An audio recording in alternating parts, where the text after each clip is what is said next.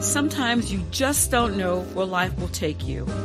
From playing at Carnegie Hall to Korea and Vietnam, Jeremy Killeen loved playing for audiences on trombone. But after an injury, he had to change his path. Please enjoy this conversation with Jeremy about his musical journey and his continuing love of music.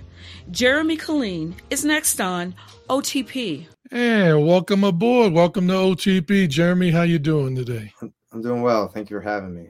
Oh, my pleasure. I just want to thank you for taking time out of your day. I know you're a busy man. You just told me off camera you got something moving tomorrow and working on, right? I know you don't want to spill the details. Yeah, I got a lot going on. Yeah, you're busy, huh? Yes, sir. Yeah. Well, thanks so much. I do appreciate you taking the time. So let's jump right in. Tell us, where are you from originally, first of all?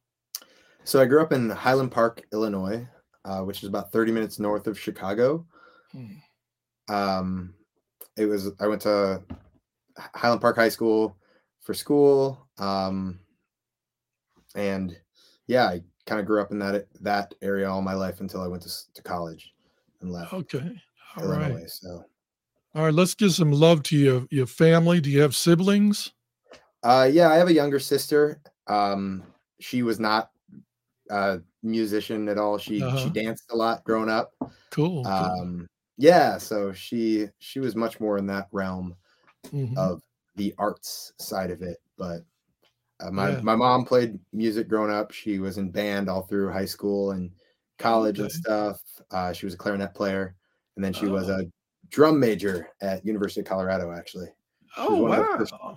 She was one of the first female drum majors in the marching band. So, wow, that's something to be proud about.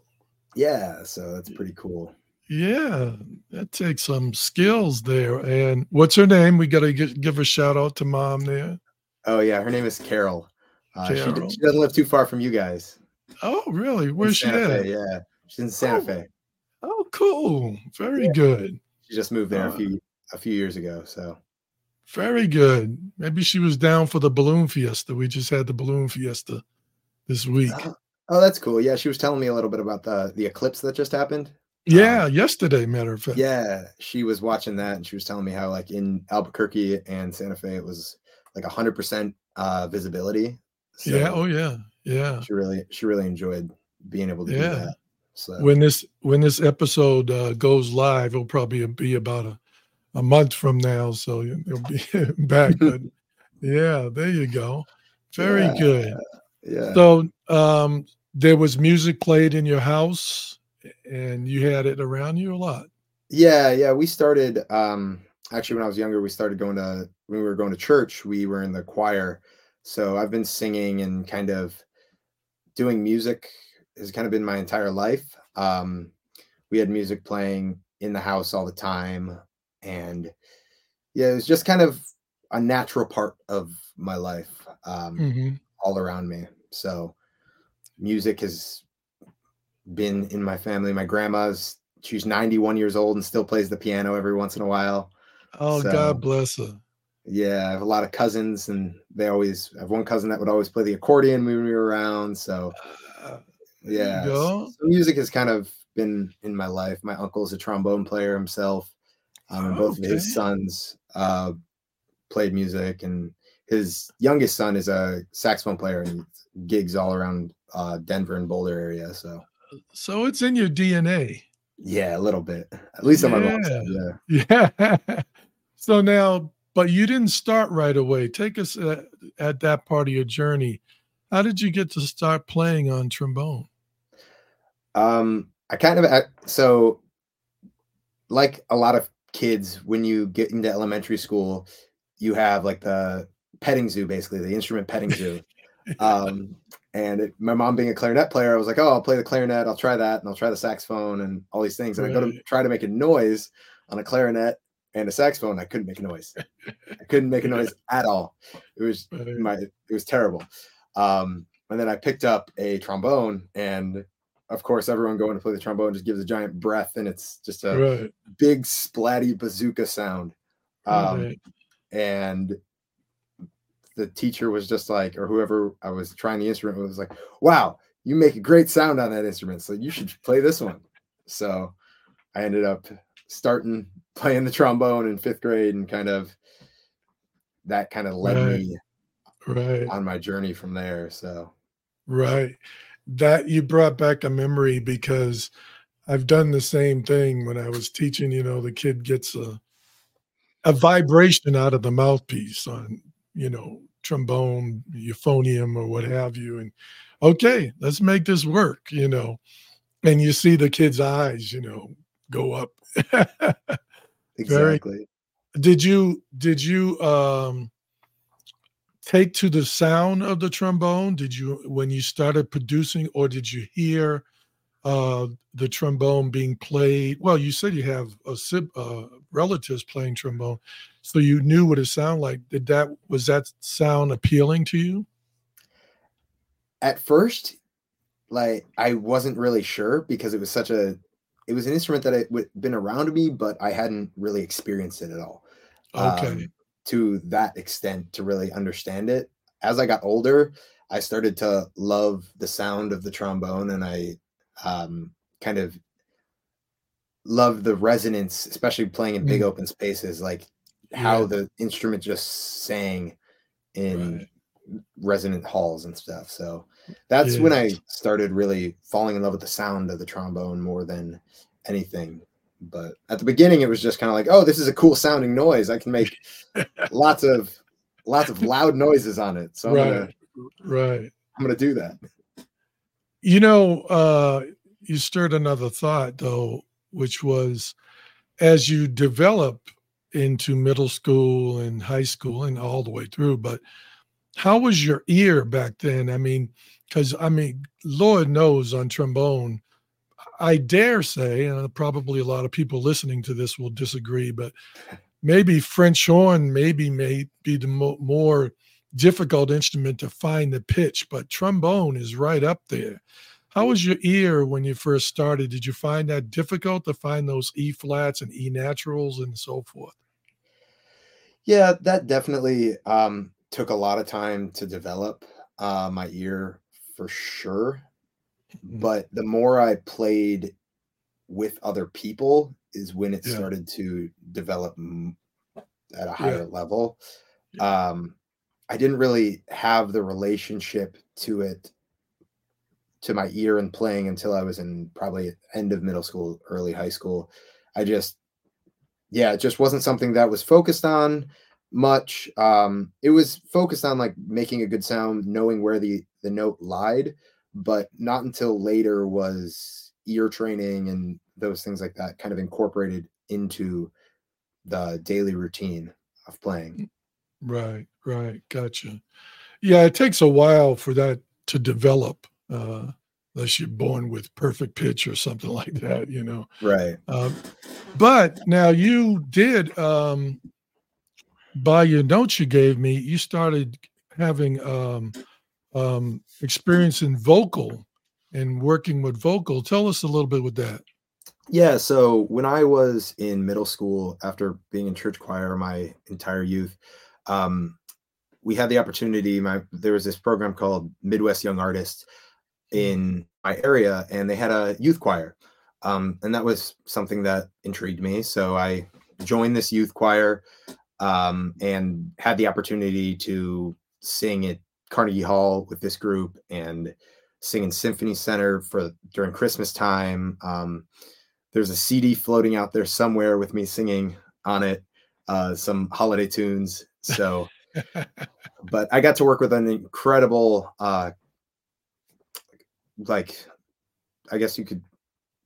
conductor, I guess you could say. But his name's Gary Fry, and this man is an amazing composer. He's an amazing human being, and he is one of the biggest catalysts for me really starting to take music seriously, because of how passionate he was just about music. Wow. He's up there leading the choir, and he is just pouring his heart and soul into it. And so he kind of started that really big joy, showing me we can go sing here at Carnegie Hall, go to New York and sing it in Carnegie Hall with this youth choir, and then go to all these other places. So I did that for, I believe it was 6th and 7th grade. And then I ended up stopping in 7th grade because I started to take the trombone much more seriously and realized that I wanted to focus more of my time on that than I did on singing. Wow. So that is amazing. I was going to ask about what age were you in, and then to make that transition after having that seed planted with you in vocal. I'm just surprised that you didn't stay with the vocals and go the choir route and in that area. Tell me a little bit more about that. Why was the trombone so powerful that it just magnetized you that way? Honestly, it's more of a self-confidence issue more than anything. Okay. Because when I was singing, I was up front more. I was the center of attention. But when I was playing trombone, I was in the background a lot. Okay, go ahead. Kids in school weren't always the nicest to me. And because of that, because it was such a big thing for my young age, it started all the way in like kindergarten and it led all through school. And so it was because of that, I didn't like being the center of attention in that way. And so with singing, I felt much more exposed. Interesting. And when I was playing trombone, I was able to be in the background more. And that made me feel more comfortable. So I had a bigger desire to want to get better at it because I was comfortable. Yes. Physically and everything like that. So it's just one of those interesting psychological things that I didn't realize till I was older. Yes, that is really fascinating. I'm glad you brought that up because just to take a pause here, there are so many, I believe, I know I have struggled, and Jarrett, my son, has talked, other musicians have talked about this. I think almost if you're in the arts, that feeling of anxiety, if we want to call it that, tension of being out in front, we have to all deal with. It comes with the territory. Exactly. But then you didn't quit. You didn't say, okay, I'm done with this. You focused on another avenue at a young age. Now, did your choir teacher, the instructor, or anyone in your life circle at that time try to discourage you from moving toward the instrumental? No, my mom was super supportive, especially when it comes to instrumental, because she had grown up in it and she knew how much of a big portion of her life that it affected. So it was always kind of oh, you want to do this? Right. Cool. Oh, you want to dance? Cool. So like I got that extroverted portion out of me in some way because I actually grew up tap dancing as well. So that's kind of where my sense of rhythm came from. So. There you go. But now, let's do it. I got support in all ways from my family. Yeah, I got support from my mom in all different avenues. She was like just wanted me to succeed and find what I loved. So all right, let's give a pause for your mom. Off camera, you talked to me about this. She was a drum major, right? Yeah. First female. Just tell a little bit about that to our audience for your mom. Yeah. She started playing the clarinet when she was younger. She grew up in Pueblo, Colorado, and marching band was a big part of her life. There's this thing, I think it's still going on today. It's called Pueblo Pride City Marching Band. Okay. And so it was a out of school marching band on top of whatever she got going on in school. And when she went to school at University of Colorado, she got the opportunity to be in the marching band, and she got the opportunity to be one of the first female drum majors at that school. There you go. Yeah, she wasn't a music major, but she just loved music. It was such a big part of her life. So that's all it takes. Does she still play a little bit? No, not really. No. She just she still has her clarinet, I'm pretty sure. But we'll work on her. We got a place for her here in Albuquerque. We'll bring her back into it. There you go. So tell us a little bit about the Carnegie Hall experience. I think maybe some of the audience may want to know about that. What was that like?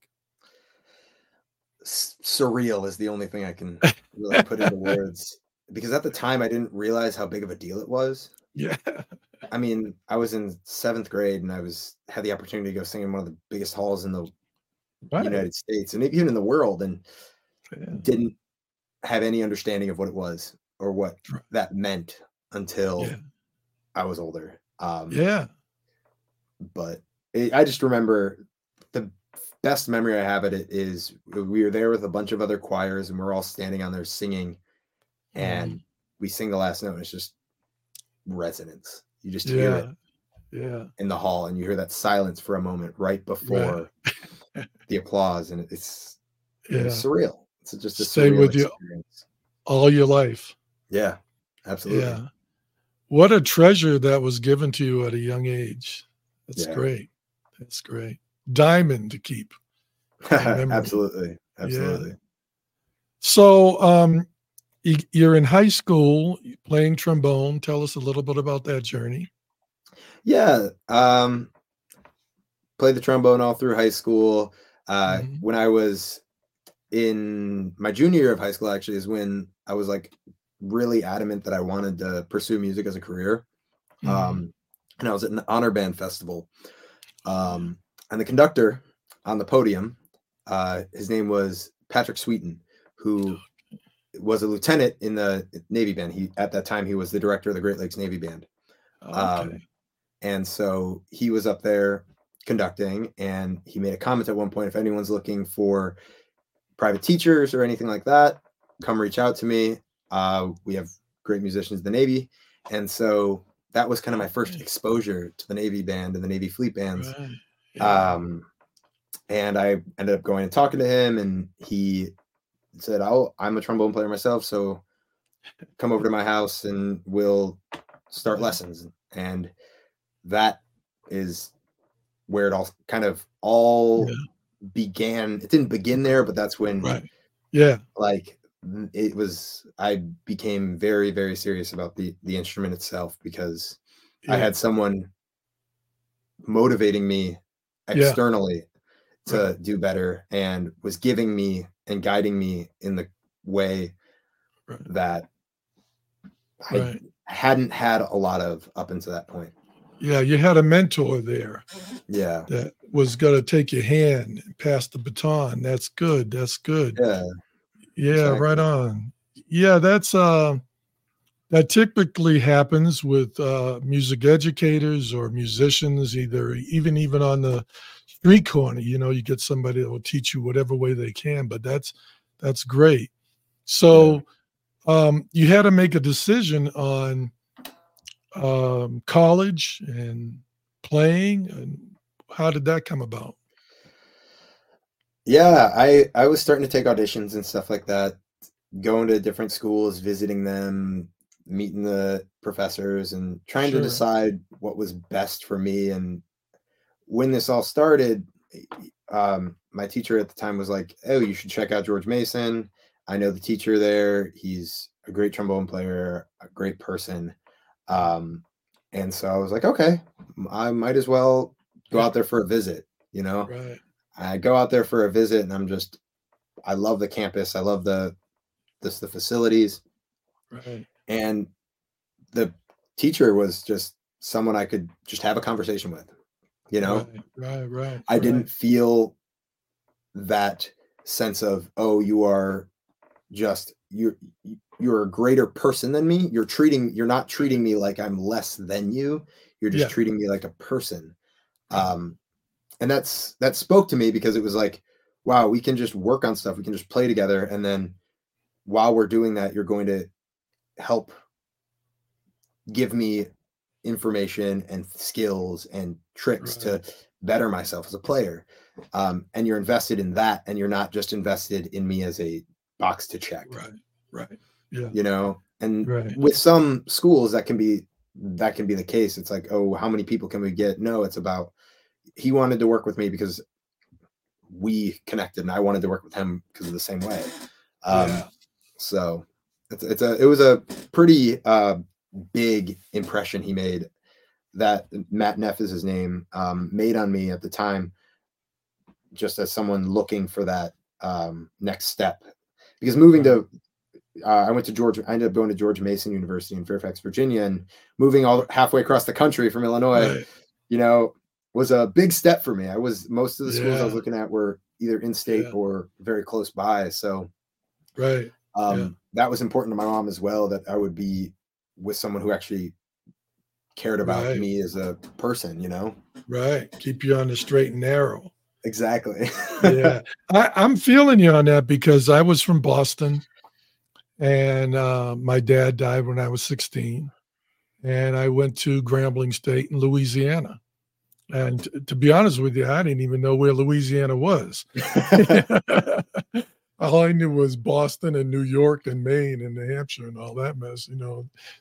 Yeah. So totally understand where you're coming from on that, and being a young person and having someone to also, you mentioned, I want to talk a little bit about that because I think that's important. The last podcast I did, we talked about the relationship in the universities and the atmosphere in universities with the music department. And some universities can be kind of overwhelming, kind of pressurized, and you don't get that personalized connection that you talked about. Mhm. And I think that's important. Yeah, absolutely. I think one of the things that always stuck out to me was that I would go to my lessons and we'd go, we'd play, we'd talk about whatever, we'd work on a lot of different things, and it wasn't a time slot. Yeah. My lesson started at like 4 p.m. and got over at 7 p.m. That's when my Right. lesson got over. Yeah. It wasn't, he was invested in me as a player, and he created an environment that didn't make it feel like it was just a transactional Yeah, right occurrence. on. Yeah. Because I'd had experiences like that in the past where it was very much a transactional experience rather than a communication and working together to better myself. Yeah. Yeah. And like the focus was not on, oh, let's go through these exercises only, and then once we're done with that, you'll do this, this, and the other. It was, what are you working on now? How can we get you to where we ultimately want to be? Yeah, it's kind of funny. I had this similar experience at Grambling with my sax instructor, Mr. Seals. And he literally, one part of my journey was I started straying away from my horn because I sort of found ladies. And he told me, I went back, he said, "You're not practicing," he said, "Come back when you decide you got to practice." And told me, "Don't come back," Yeah. And finally I learned, okay, this is what I need to do. Went back. And then when it was time for me to graduate, I wanted to stay one more semester. And he said, "No, it's time for you to go."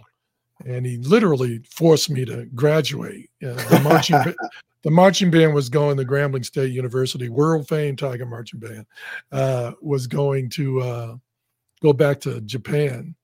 And I wanted to go back with him. But anyway, so I totally understand what you're talking about.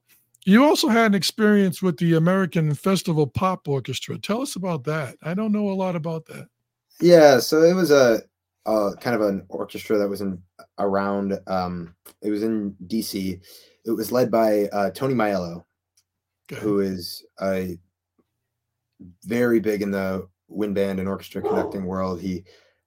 He's written a couple books on conducting itself. And being at George Mason, he was a professor there. So I got to actually work with him in aural skills and in conducting. And one of the things he did is he takes a couple students when he feels they're ready to, and he hires them to play in the orchestra with him. And this orchestra is comprised of all local musicians around the area, people in a lot of the brass section was all in the military bands. Same with woodwind section, and there was a lot of faculty from the university on top of that as well. So everyone that was playing in this group was like actively playing at a very high level. So I got the opportunity to sit alongside them for a couple of their concerts, which was an incredible experience. But Tony Maiello is one of those other people that kind of altered my life because I was not the greatest at oral skills, especially at his level, the level he was teaching. It was very much a B or not today was his motto. That he would come up to you and you'd sing the tonality, you'd tonicize everything, you'd go ahead and he'd click off the tempo of the exercise, and you'd have to sing it. You had time to practice it the night before, and if you couldn't sing it, it's A, B, or not today. But I just remember I was in oral skills 3, and it was hard. It was really hard. I was not the greatest at it. But I went to his office every single day for his office hours just to get that practice and those reps. And one of the things he said to me, it was like, you are extremely hardworking. That is one of the reasons I am passing you. It is not because I shouldn't have passed that class. I definitely, in my opinion, should not have passed that class because I was just not good at it. But he knew how hard I worked and how I was not giving up on it. That's it. Fortitude. You had the fortitude. It has that mindset kind of ingrained in me for the rest of my life. It's just it's one of those things where it's like someone didn't give up on you. They believed in you, and you put the work in, and they see that, and it's a validation of that. And I think that's a huge thing in just life. That validation.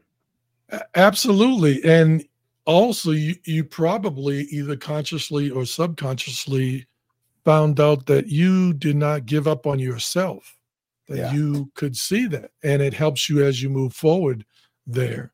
You graduate from college. What year was that about? 2017. So I took my audition for the Navy the second day, I think, of the second semester of my junior year of college. And I got the job and basically went to my administrator and was like, how can I graduate at the end of the semester with a music degree? And because I had started as music education, I had a couple other extra credits. I changed the performance my sophomore year, and I decided to do a minor on top of that. That actually was my saving grace, because they were like, okay, you can do 24 credits this semester and then more credits in the summer. So I think I did 36 credits in a semester in a summer to graduate. I gave 2 recitals. I did an internship and played in as many groups as I could, on top of trying to graduate school. So it was a crazy last 6 months of my life before I joined the Navy. 7 or 8 months. Now what? I ended up joining in August of that year, 2017. Okay, so what out of the blue did it that just pushed you right away to go into the Navy and do that audition? I had already kind of knew I wanted to be in a military band. That's one of the reasons another reason I wanted to go to George Mason is because it was right outside of DC. Because my influence from my teacher in high school, and then my teacher, one of my teachers in college, was military band. So I saw that and I saw what it could bring from a musical point of view of having a job playing and getting to travel and things like that. So that was kind of the biggest reasons I wanted to do that. My backup plan, if I didn't win a military band job, was to try to work for a nonprofit or go to grad school. So so it was, I was at a point in my life where I had really no reason not to do it. And my biggest thing was I really just wanted to get my degree. I just wanted to graduate. So at that point, it was like I had the job, and now I need to get out. finish school. Yeah. Yeah. The whole point of me coming to school was to get a job, and now I have a job. So how can I get this done? Yeah. Right. Yeah. So that's great. Well, first of all, thank you for your service. no, And we you. appreciate that because you don't take it lightly. You know, people think, oh, you're going to play music and everything, but the bottom line is you're signing your life away for Uncle Sam for so many years, and something I didn't do, and but you're doing it for us, and we appreciate that, man. God bless you. Thank you. Yeah. So now I made a little note here. Have you ever thought about or are you thinking about teaching down the road, or is that off the table? It was never really off the table. I've done some teaching. I've taught some private lessons and things like that. Sure. But I don't know if I'll ever want to teach like elementary school, middle school, or high school. I really like to teach people that really want to learn, because I'm that type of person. I want to say that in the nicest way possible, because well, that's a good, go ahead. I mean, I give all the credit to music teachers, because some kids are just there for the credit, and they no matter how much you try to inspire them and get them to love music and want to practice and want to grow, some of them are just there because it's an extracurricular, and they don't want to, they're not passionate about it. Right. Yeah. Which is awesome, because they know what they're passionate about, or they're trying to find something else they're passionate about. Right. But because I am such a passionate person myself, it makes it very hard for me to invest the energy in things that, if people aren't as passionate or aren't passionate about what they're doing. Right. So I think that's why I enjoyed teaching private lessons, because the people that were paying for private lessons wanted to learn. But on that note, and this is what sort of drove me toward teaching, is that, like your instructors with you, especially like the chorus and so forth, you get to see someone, and you see something in someone. Now, they may not see it in themselves yet.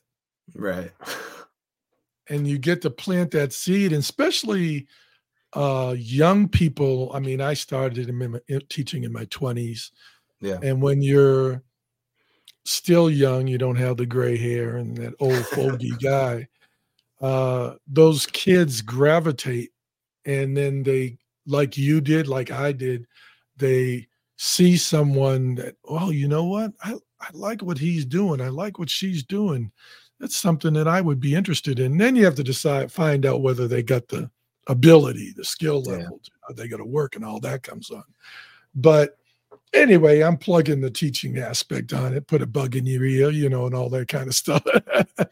But I give go ahead. No, all I was going to say is I give all the kudos to all the music educators out there, because it is not an easy thing to do. Yeah, no, I feel you on that. I totally get you. It is a job where you're trying to work with a mold that it may not want to be molded, that kind of a thing. But you have that history in you. You have that insight. We've met. I can tell you have that caring and nurturing aspect of yourself in there, and you're growing. So, like you said, you keep it on the table. Now you get into the Navy there, and boot camp. How was that? Let's talk briefly about that. I personally, the biggest thing I struggled about with boot camp was accepting that even if I'm not the one that made the mistake, I still had to pay the price for it. All in one. Yeah. So that was the hardest part for me about it. But other than that, I didn't find it as difficult as other people might have from that regard. I wasn't sleeping very much in college, so I slept great in boot camp. It's one of the things I always tell people is that it's like I got some of the best sleep of my life in boot camp. Right. I mean, Right. they were made us take 8 hours of sleep for most of the night, so it was like, hey, I can do that. I can do that. Yeah, but it was not easy mentally. It was not the easiest thing in the world, but right. Yeah. I had some great people in my division when I was in boot camp. I was actually in boot camp, I think, with 12 different musicians. Cool. 12, that were, so there was a lot of us going through the same thing and with the same career afterwards. So it was, so that was kind of cool to meet those people as well while going through it. And some of them I still talk to this day. And so, so you go to a school and explain that to the audience. There are a lot of people that are not military aware. I was not, with Jared not being in there. Talk to us about what that is and why do you have to go there? Yeah, it's just something the Navy does for, if you're not in the premier bands, you have to go to a training school. Almost I think every other job in the Navy does that, where you just go to it's called an A school, where you go and you learn how to do your job. So that's the best way to describe it. Right. How long is it? It's anywhere from I think 3 months to 6 months, depending on if you accelerate out. So there's, and then you go to a band. So it's, it's just a blip in the journey. It's that's the best way to put it. It's a pimple. Yeah. So now you're on your way. Where was your first deployment or your stop? Oh yeah, I was stationed in Hawaii for 3 years. From 2018 to 2021. I got to do some great traveling there and see different places. I met my wife there, which was obviously great. There you go. So I love the islands so much. It's a magical place to be able to go somewhere where you're just surrounded by beauty and water. There you go. Yeah. I had the opportunity to travel to Vietnam and Korea and perform in those countries, and Micronesia, part of Pacific Partnership. And then, when COVID hit, I was still there and we were not doing as much, but I started getting to running a lot. So actually I ran around the island of Oahu. And at the time I had set the record for actually running the fastest time around the island. Wow. Look at you. All right. So keep doing that. Stay healthy. There you go. And what's your wife's name? Her name's Rika. She's a dancer and a choreographer. So great. In the arts. There you go. Yeah, she was dancing in a show in Waikiki when we met, and now she mainly does gymnastics choreography. So cool. That's great. Yeah, she choreographs for anywhere from young gymnasts to elite gymnasts. All right. There you go. What an experience. Yeah, for sure. So now tell us a little bit about those gigs, because there are a lot of, like I said, a lot of people we've been exposed as a parent of a Navy performer. But what was it like playing in all those areas? What was your audience like? The music you were playing? Give us a little insight. Yeah. It varied from time to time whenever we traveled, but I got to travel to Micronesia with a brass band, and we were playing at a bunch of schools for all these people that may not have ever seen this before, like live music like at that level and like that before. So it was just life-changing is the best way to put it.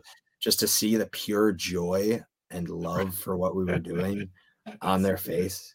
Like there's no other way to describe that. Even from the adults, it was like everyone was just so entranced with what we were doing, and they just were so attentive to I what love it. was happening. And that's an experience I can never forget, because it's like you're sitting there, you're playing your heart out, and they are fully focused and in love with what they're doing. They might not even they weren't able to understand the words of what we were saying some of the times, right? but they just loved what we were doing, and they were 100% invested in it, which is something you don't always get as a performer. You know, you don't always get people giving their entire attention to what you're doing. It's sometimes you're just playing and people are walking by and passing by and going about their day. Right. But whenever I've gotten the opportunity to play overseas, it had been pretty cool audiences that we've played for, because everyone was just invested in it. Right. They give you that love of the ear. Yeah, absolutely. There you go. So now your journey transitions to audio engineering. How in the world did that happen? Yeah. When I got to Washington State at Navy Band Northwest, where I'm at now, I started to develop a lot of pain in my elbow, to the point where I was just in so much pain all the time whenever I played that I went to the doctor to kind of see what was going on. And I found out I had a bunch of things wrong with my elbow. Wow. And so I ended up having 2 surgeries on my elbow in the last year, which unfortunately didn't fix the problem. Yeah, so it started in end of 2021, and I stopped playing in basically beginning of 2022. And ever since then, it's just my elbow is not going to recover, unfortunately. There's just so many things wrong with it. So I'm not really able to play the horn without being in excruciating pain. So I had to find a new way to express myself, and I was already kind of interested in doing things with audio and sound. And it had gotten to the point where now I needed to focus my energy on something else. Because at the time I thought I was hopefully that it would come back. And so I was just doing audio and hoping that, maybe this will come back, maybe I'll regain the ability to play again. And as time went on and I realized that wasn't going to happen as much, my investment into audio and sound kind of took off, I should say. I just was even more invested. It gave me a new way to express myself musically. It gave me a new way to just be a part of music. Again, it's one of those things where you have so much love and passion for something, and you don't choose to walk away from it. Right. And I think that was the hardest part, was it wasn't my choice. Right. And because of that, it's like it plays a toll on you mentally, and it kind of really has been one of the hardest things to kind of deal with, is because it's like you go to school, you invest your entire life just in music and playing this instrument. And it's a part of you, it's part of your identity, and that's kind of taken away. Sure.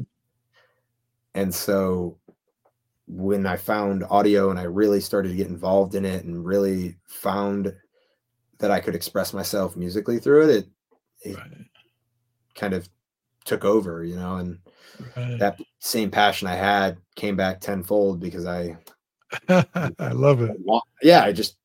I love music so much. It's such a big part of who I am. So, wow, there's so much there, Jeremy. First of all, the common thread from just a layman like myself looking at your life, that you started out this talk about the kids in this school giving you a hard time. I mean, let's put it where it shines, the bullying that you had. And that fortitude that you had then, all the way through to even when you didn't know you had the foresight to go to trombone, but you did take that avenue, and developing that love for that instrument, moving forward, and then just on your journey, not giving up. And then all of a sudden, after all these wonderful experiences overseas and so forth, I can't even imagine your instrument having to put it away, and what you went through mentally, physically, pain, and your spiritual, that again, whatever seed that you have in you, you had it come back and refocus you on another element of music. And bravo, man. Thank you. Your mother must be just like, that's my baby. That's my baby. That's my baby. Yeah, she's very, very supportive of everything I've done. So. Oh yeah, I'm proud, man, because all the degree, the playing, and everything else, but the biggest mountain that you had to climb was the mountain of yourself in your mind after that injury. Yeah. Do they know how that developed? Did it come from playing basketball when you were youth, or came from playing trombone? Really? How do you like that? Wow. Yeah, it was a big kind of catalyst of overuse injuries, bad luck with that joint in general, and just some of it was just overuse over time. Right. And I guess it just, they don't like, that's the best explanation they have is overuse. They haven't really, they don't know why it got to the point it did. They don't know why the stuff that developed with it developed in the way that it did. So it's just unfortunate in that way. It's, I mean, I don't think it's talked about a lot in music and just arts in general, but it's like mental health is such a big aspect of that. And absolutely, a lot of people don't see what people are going through. Right on. They just, because people are just smiling and having the greatest time on stage. Right. And it's sometimes not realize how much of a toll that it puts on you mentally when things aren't going right, or you've been investing hours and hours and hours into one thing, and then you come to the performance and it doesn't go the way you want it to. Absolutely. And so, that's been the hardest part of the journey, honestly, is getting over those mental humps, it's this everyday battle, it's, you just got to keep moving forward and not give up. And that's the thing I've really learned over the years about everything is everything can go wrong as long as I get up and don't give up, even if I feel like giving up. Yeah. You're right on. Yeah. So now you're on this new path. And again, for those that are not aware, I really feel the audio engineer is that unsung hero because, you're not on stage, you're not doing all that stuff or anything, but let's face it, if that sax player, the trumpet, the vocalist, what have you, you get that, you work their magic. And it just gives you that little icing on the cake there to make it sound just, the top of the product. Tell us a little bit about the job.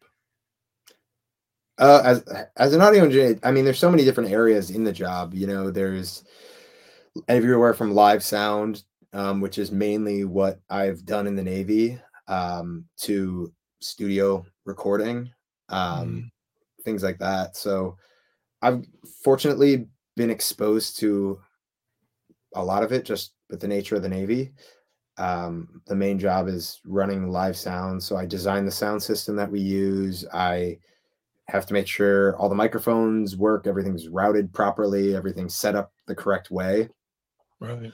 And then from there make sure the show goes the way it's supposed to, you know.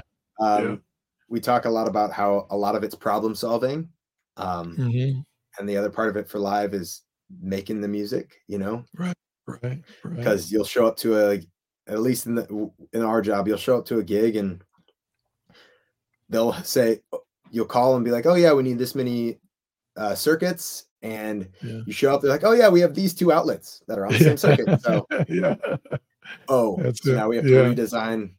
I have to decide what system I'm going to use based on that, you know. What we deal with power not working, weather, you know, all these different factors will affect sound. So it's being able to think on my feet and move on the fly, and so troubleshoot. That's the biggest part of the job for live sound is troubleshooting. And then when it comes to like mixing and the studio side of it,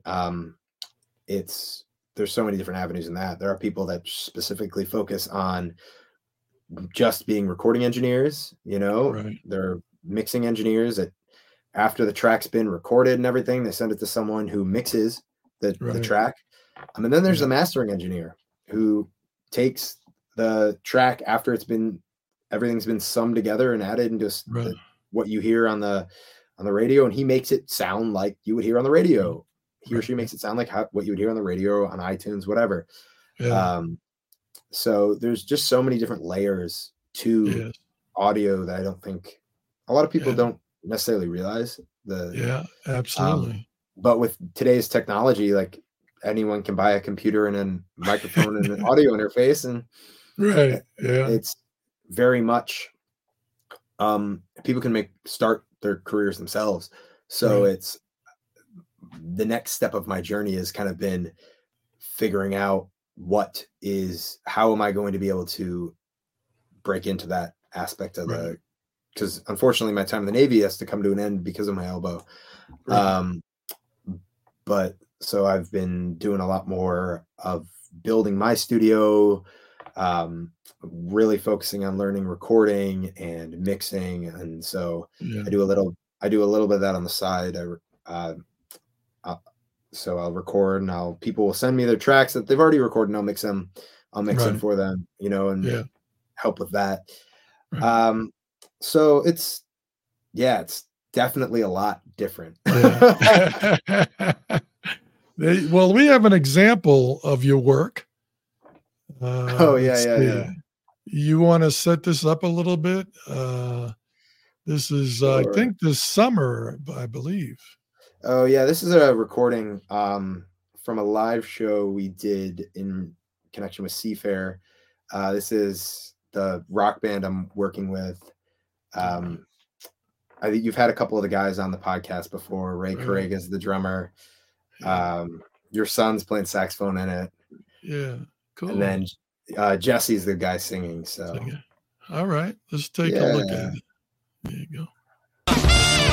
Boys to it, boys to it, boys to it, boys to it, boys to it, boys to it, boys to it, boys to it.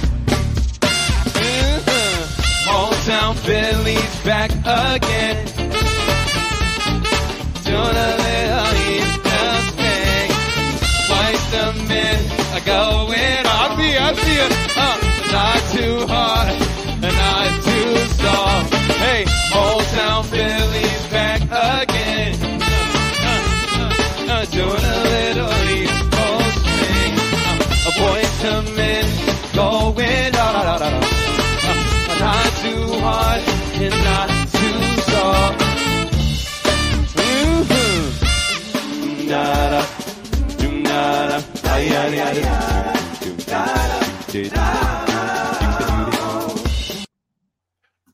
Well, I know I'll get a copy strike for that, but I'm not in it for the money. But that's great. I mean, the quality is right there. You can hear it. It's some good work. Thank you. Yeah, that was an interesting one because it was on a pier next to one of the ships. And so it's just it was one of those things where I recorded the show because I wanted something to work on for later. And that was just one of those things that I was able to put that Right. together. So Yeah. Yeah. Good work. thank you. Well, before we close off here, tell us what's your future. When do you leave out of the Navy, and what do you plan? So we can all tell everyone I taught him everything he knows, Yeah, the timeline's kind of unknown with the process right now with me transitioning out because of my elbow, but it most likely will be sometime next year. And then I'm going to be staying in the Seattle area for a little bit. Yeah, I'm going to continue doing audio and things like that. So Great. if people are interested in Yeah. working with me at all, just you can find me Yeah. on Instagram and stuff like it's just at Jeremy Killeen, my first and last name. Cool. Yeah, Yeah. you can reach out there, All right. So, Yeah. Plug it love to work if with people. they need some mixing done and audio work. Yeah, and if you You're want to available. record, just let me know, if you're in the area. Great. So, Great. yeah. Well, before I let you go, I always ask our guests, music has been such a part, that's just mildly stating, it has not just been a part of your life. It has been the catalyst, the hook that dragged you through your life. Talk to the people that are listening that are either my age or young and maybe have given up playing. Maybe your mom, school your mom, getting back into music a little bit. We have the New Horizon band down here in Albuquerque, and that's for 50s and older musicians that come back and play. Talk to us about why music is so important for our being. In my experience, when it comes to music, whenever I am down or whenever I'm happy or whenever I'm feeling any emotion, I can turn to music to either sit with me in that emotion or bring me out of that emotion or inspire me to do something difficult or whatever it might be. And it's part of who I am. It's part of what just inspires me to keep going. I guess I could say music can change lives. Right. And it can just bring people together. Yeah. I met my wife dancing at, Mm-hmm. came out dancing at a salsa club because I was playing in a Latin band at the time, a salsa band. And I met her because she was dancing, There you and go. we danced together and music brought that together. That's it. Dance was a part of that, but you wouldn't have Right. that experience if music wasn't there. There you go. You wouldn't have some of the just amazing events that have happened in this world without music. That's right. There you go. Yeah. I remember hearing Michael Jackson's Thriller album for the first time, and it was just life changing. It's just life changing to sit there and listen to that. Right. Just to hear the passion and the joy, and you watch videos of Michael dancing. It's like the music is inspiring him to move the way he does. Same with Elvis. Right. Yeah. Elvis just moved the way he did because of music. There you Music go. moved him that much. That's it. And so music is just that catalyst to joy, peace, even suffering, but it helps us through, helps me in particular through everything, and it brings people together. And that's why music can't ever stop being a musician. It's what brings people together, Yeah. Right on. You got the word in there, joy, and something that we all need, especially in these days. So God bless you and your wife and your mom and your family. And I'm so happy that you're moving forward with your audio work. And thank you so much for coming and taking the time to share your journey and inspiring others to keep doing and moving forward. we want to thank also the audience for listening. We do appreciate it. Check out Jeremy, and if you need somebody to mix, give him some money. He'll do it for you. Let's go on out and play all the right notes.